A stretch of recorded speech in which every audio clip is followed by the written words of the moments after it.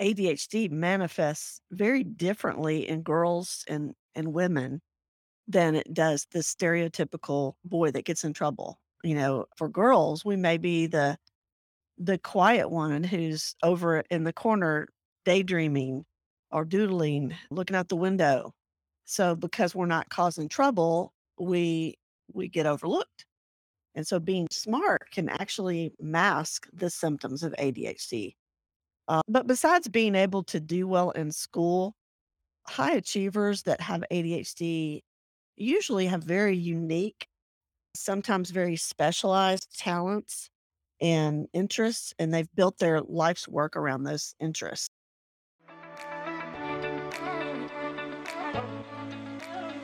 Well, hey there. I'm Liz St. Jean, and this is the Unruly Leadership Podcast, where I help subject matter experts like you design a career on your terms. It's where strategy meets intuition to help you break the rules, ignore the rules, and make your own damn rules. So let's break free from perfectionism, imposter thoughts, and that inner rule keeper that's keeping you in your career comfort zone.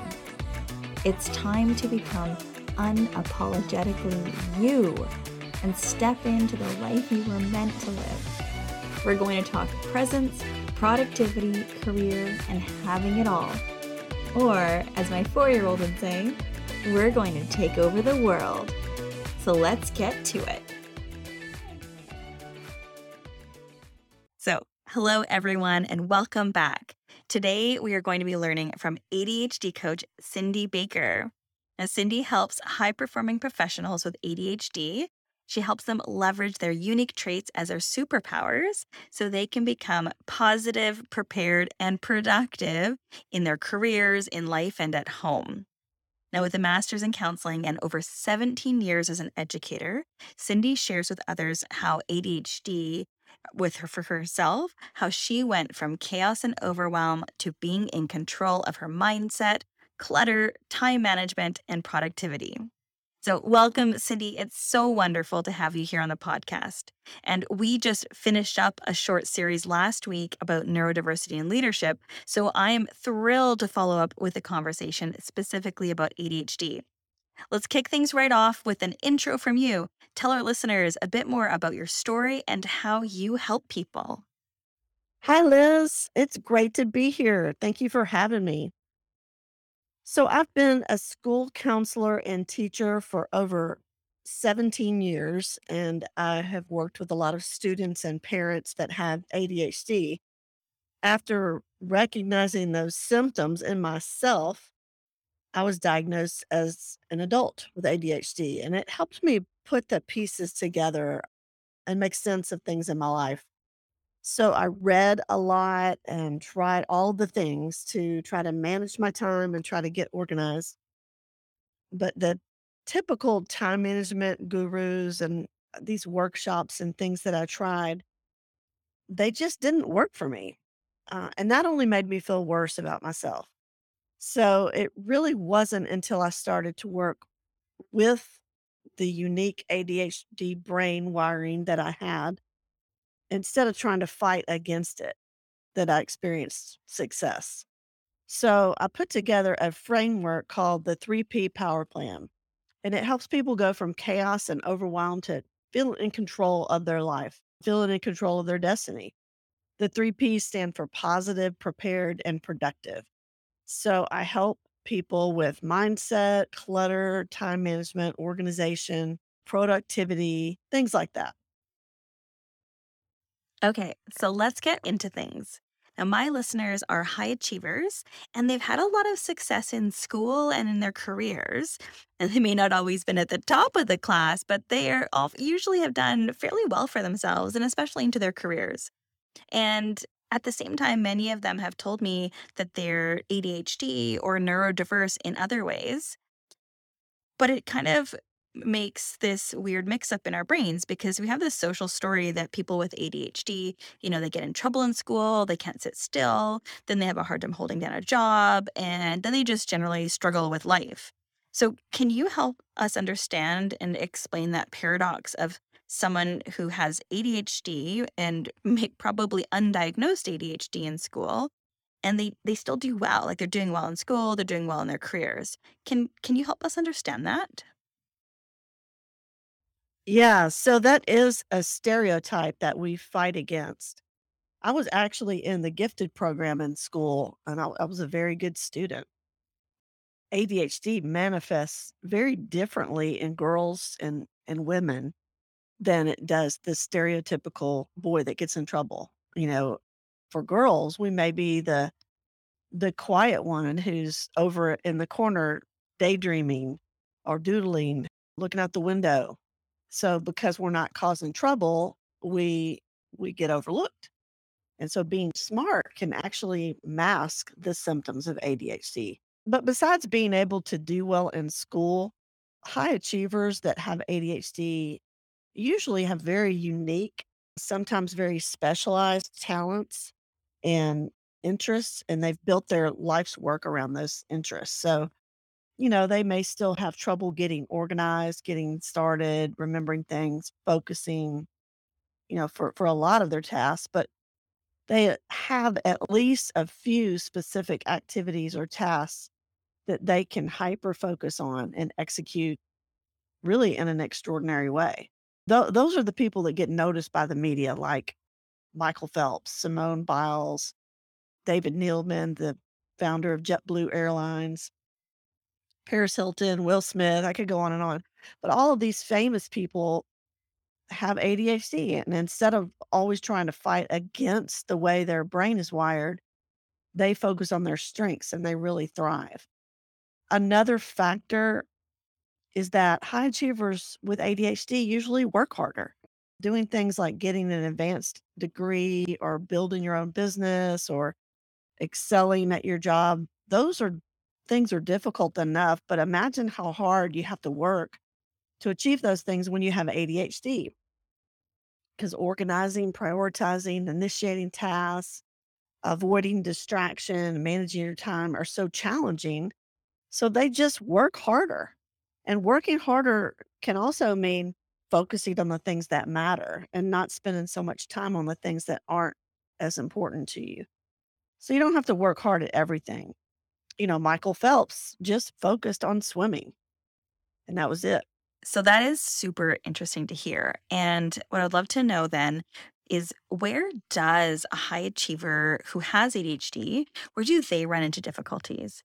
So where or when does it become a challenge for them? Oh, wow. There are so many challenges with ADHD, even with high achievers. I'll name just a few of them that I have helped people with. One is called time blindness.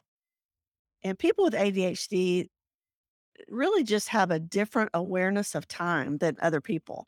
They live in only two time periods, now and not now. And that's it. The ADHD brain is reactive. Instead of being an initiator, they react. So let's say your boss at work says a report is due next week. Well, if you have ADHD, your brain thinks, oh, next week, that's not now. And then you just don't think about it again until right before, and you've got this looming deadline that actually brings it into the now. Then you kick into gear and hyper focus and get it done. But that's a very stressful way to live. So that can be a problem. And people with ADHD are very creative. Their creative minds have lots and lots of ideas. And so, if we're not careful, each one of those ideas can become this rabbit trail that distracts us from the original task. And so, you end up with a lot of unfinished projects and tasks, and because we tend to chase the new and the shiny objects in the novel, right? People with ADHD, another factor for time is they don't accurately estimate how long something will take to accomplish. So they end up getting overcommitted in their schedules a lot. They have FOMO, fear of missing out, they're people pleasers, all these different reasons and they have trouble saying no. So an inaccurate estimate of time also means that they're often rushed and they're late a lot. That creates a lot of stress. So they live in this chaos.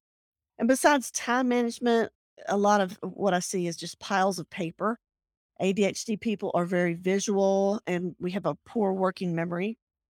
Sometimes we're afraid that if we put something away, it'll be out of sight, out of mind. And so the act of making decisions about what to do with the paper can just feel exhausting and overwhelming. So clutter can be a problem. And I help people with that as well. So even when performance is high, there's a hidden emotional cost of ADHD, and that's often taking a toll that people don't see. Gifted, high achieving people with ADHD often struggle with anxiety, even when the performance is high. They can be perfectionists and they can let that perfectionism lead to procrastination. And so then procrastination causes anxiety. So they may suffer from boredom because they have to do necessary repetitive work, and they have low frustration for a low tolerance for frustration. And so that just makes doing boring things almost feel like impossible. And sometimes just getting started is the hardest part. So there there's several things like that that I help people with even when they're high achievers. Okay, that makes a lot of sense. And another area that I've heard people talk about saying this is very difficult is managing job searching with ADHD. And this is especially if someone's been laid off, which we're seeing a lot more of, unfortunately, right now, or if they have imposter syndrome. And I've even seen people talk specifically around the challenge of something called RSD.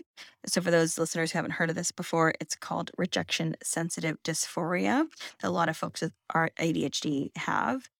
And in general, just like trying to stay motivated when facing constant rejection, because we all know that job searching, you get a lot of no's. It's not as simple as putting out your resume and just getting the first job that you're interested in.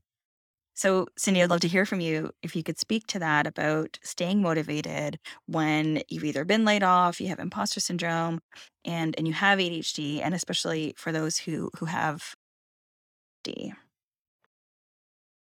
Yeah, being out of work can be very tough, whether you have ADHD or not. The first thing is to treat getting a job like your full time job.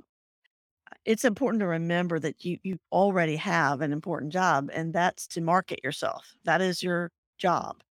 So you will need to set up a work schedule for job hunting. How many hours a day are you going to commit to it? When are you going to do it? How are you going to divide your time up? You need to formulate a plan. You can't just do it when you feel like it.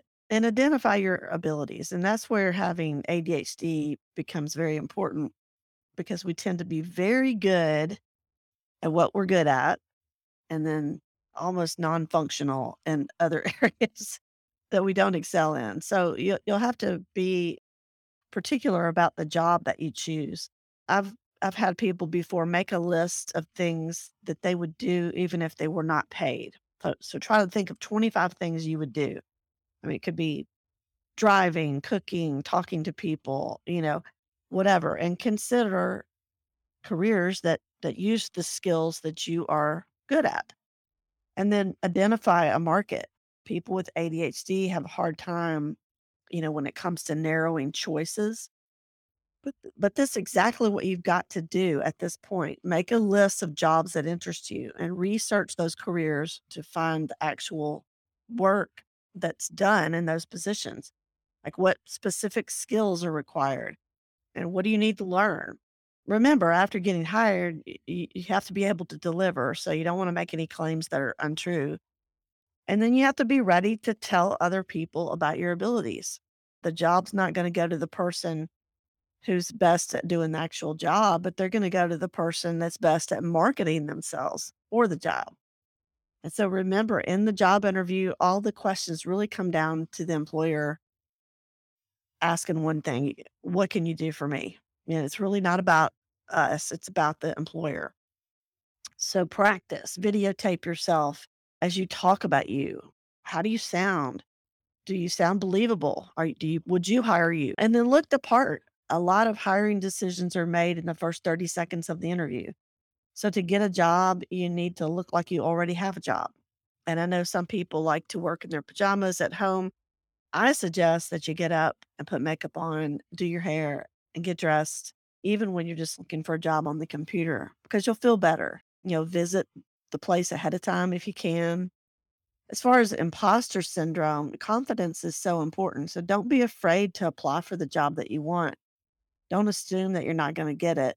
But before your interview, pick a phrase that you can say to yourself, like, I can do this, or something like that, and practice saying it in your head. The more prepared you are, the better you're going to feel.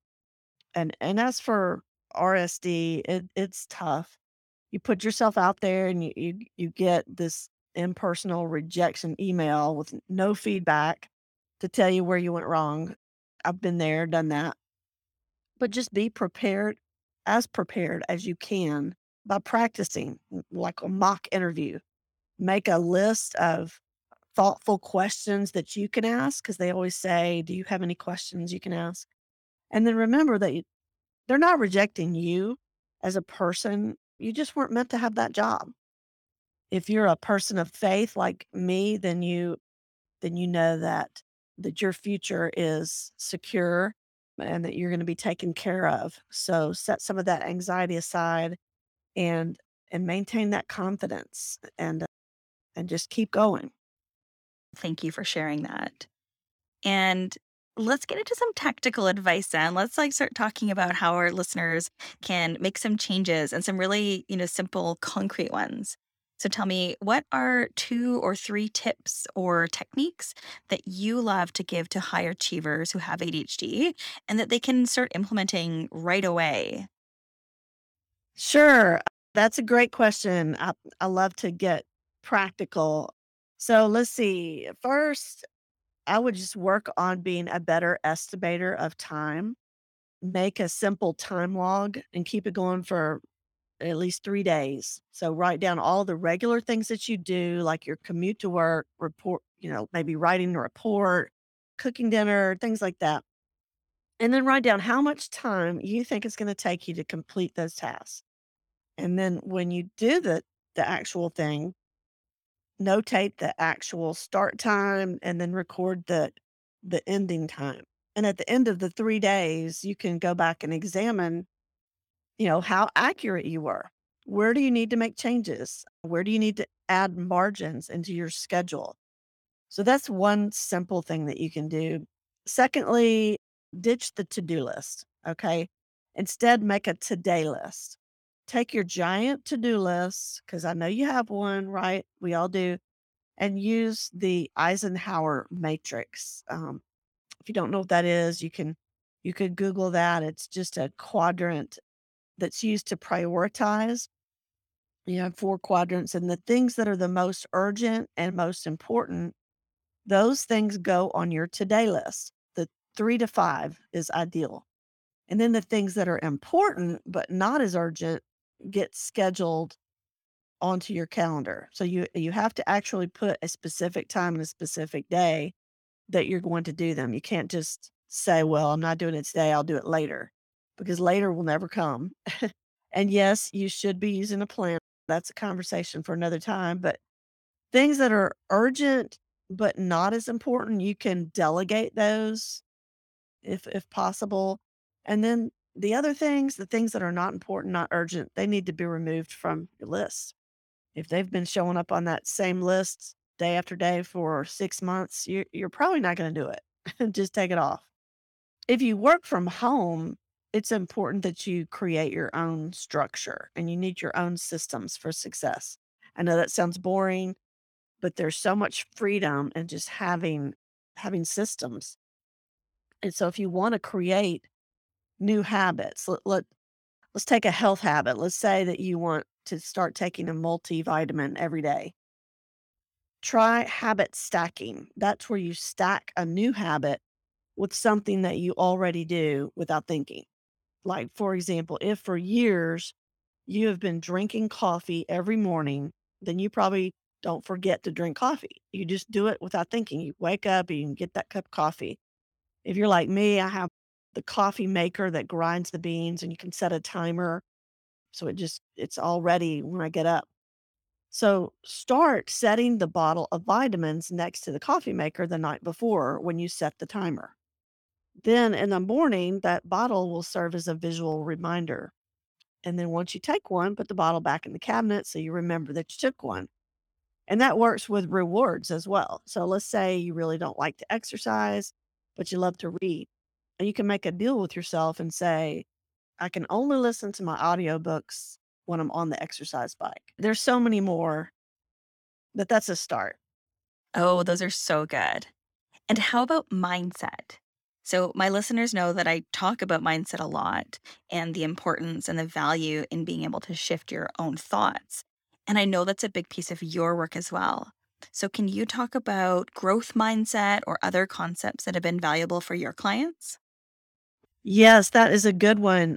A growth mindset is the key to success in my coaching program. That's why the first P in the 3P power plan stands for positive. So, how many of us put off doing boring tasks? And we don't tell ourselves that we're avoiding doing it because it's boring. We just tell ourselves, oh, I don't have time right now. So, I'll give you an example. I have to unpack my suitcase. Chandra thought us after returning from a trip.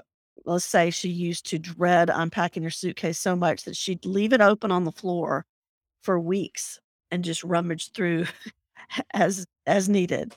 And of course, not unpacking the suitcase was counterproductive, but people with ADHD put off tasks that they think are boring. And we don't admit this though. We just tell ourselves that we don't have time or we're too tired. And so we're really just drawing out the anguish and creating even more work in the end. But we could change that by changing our mindset. And so we have to learn how to shift how we talk to ourselves and how we think about so called boring tasks. For example, we might see ourselves as victims forced to do something when a task is considered something that you have to do. But instead, try saying that the task is a will do. Instead of acknowledging that it's something that you hate doing, that's going to transform your mindset. And an even bigger shift occurs when you think, I choose to do this tough task because it needs to get done. I had a fitness instructor friend, and she taught me to say, my name is Cindy and I do hard things.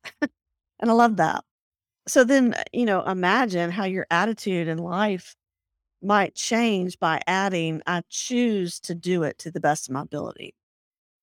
So a fixed mindset is the opposite. That's when people view mistakes as a reflection of how smart they are. But people who have a growth mindset, they believe that intelligence is moldable. They see mistakes and failures and setbacks not as things to fear, but rather things they can learn from, things they can grow from. So they would say that potential is not something that's predetermined, but it's something that can grow by a person working hard and effectively and, actively trying to become better. So I'm a teacher and I see this in the school system. One student might say, I'm not good at math. Well, that's a fixed mindset that they've told themselves over the years. And another student says, I'm not good at math yet, but I'm working on it. So do you see the difference? The first student will stop trying because they believe the lie that because they're not good at math now, that means that they can't learn math and they'll never be good at math. And the other one believes that they can grow in knowledge over time. So, try to catch yourself saying things like, I can't do that. I wouldn't know where to begin, or I just don't have time. What if I fail? So the reasons for not pursuing our dreams are plentiful, but you would be amazed at how much you can accomplish with a switch of mindset. So you got to get rid of what I call stinking thinking and train your brain to assume the best, not the worst. See the glass is half full. So just be more mindful the next time you face a difficult situation. And so going back to the girl with the suitcase, when thinking about unpacking her suitcase, Chandra started thinking it has to be unpacked sometime. So why not now? And she knew that it's going to make her feel better about herself and it's gonna make the room look better, and it will allow her to have the items that she needed readily available. So when we dislike a task, we think about how long and unpleasant it's gonna be, but guess what? It only took her 10 minutes to unpack. Cindy, this has been amazing. That was so insightful. Thank you so much for helping all of us better understand ADHD and becoming more productive. I so appreciate you taking the time to be here and educating us and helping us learn. So now tell everyone who's listening, where can they find you? How can they learn from you? And how can they become more productive? Wow, it was my pleasure. I've really enjoyed this conversation. I would say the best way to reach me is on social media. You can find me on Instagram. My handle is CBC underscore Cindy Baker Coaching. I also have a free Facebook group called Adult ADHD Positive Performance Club. In fact, I have an exciting event coming up that I would love to tell your audience about. It's going to be held in my free Facebook group July 9th and 10th. It's a free live 2-day challenge event called Chaos to Control. It's all about how to get more done with less stress. And even if you don't have ADHD, it's super practical time management, organization, things like that. So the link to register is bit, like I bit a cookie, bit.ly/chaos to control. So https://chaos to control. It's going to be awesome. And I hope to see a lot of your listeners there. The best way to reach me is to shoot me a DM on Instagram or Facebook. And so I hope to meet some of you, and I have really enjoyed our time together. Thank you so much for listening to this episode. Now, if this podcast helped you or inspired you in any way, I would love for you to leave me a review over on Apple Podcasts. It takes about 20 seconds, if that, and it's honestly the easiest way for you to thank me for this episode. Every time I see a review, it brings me so much joy and it just lights me up. So if you could do that for me, I would be ever so grateful.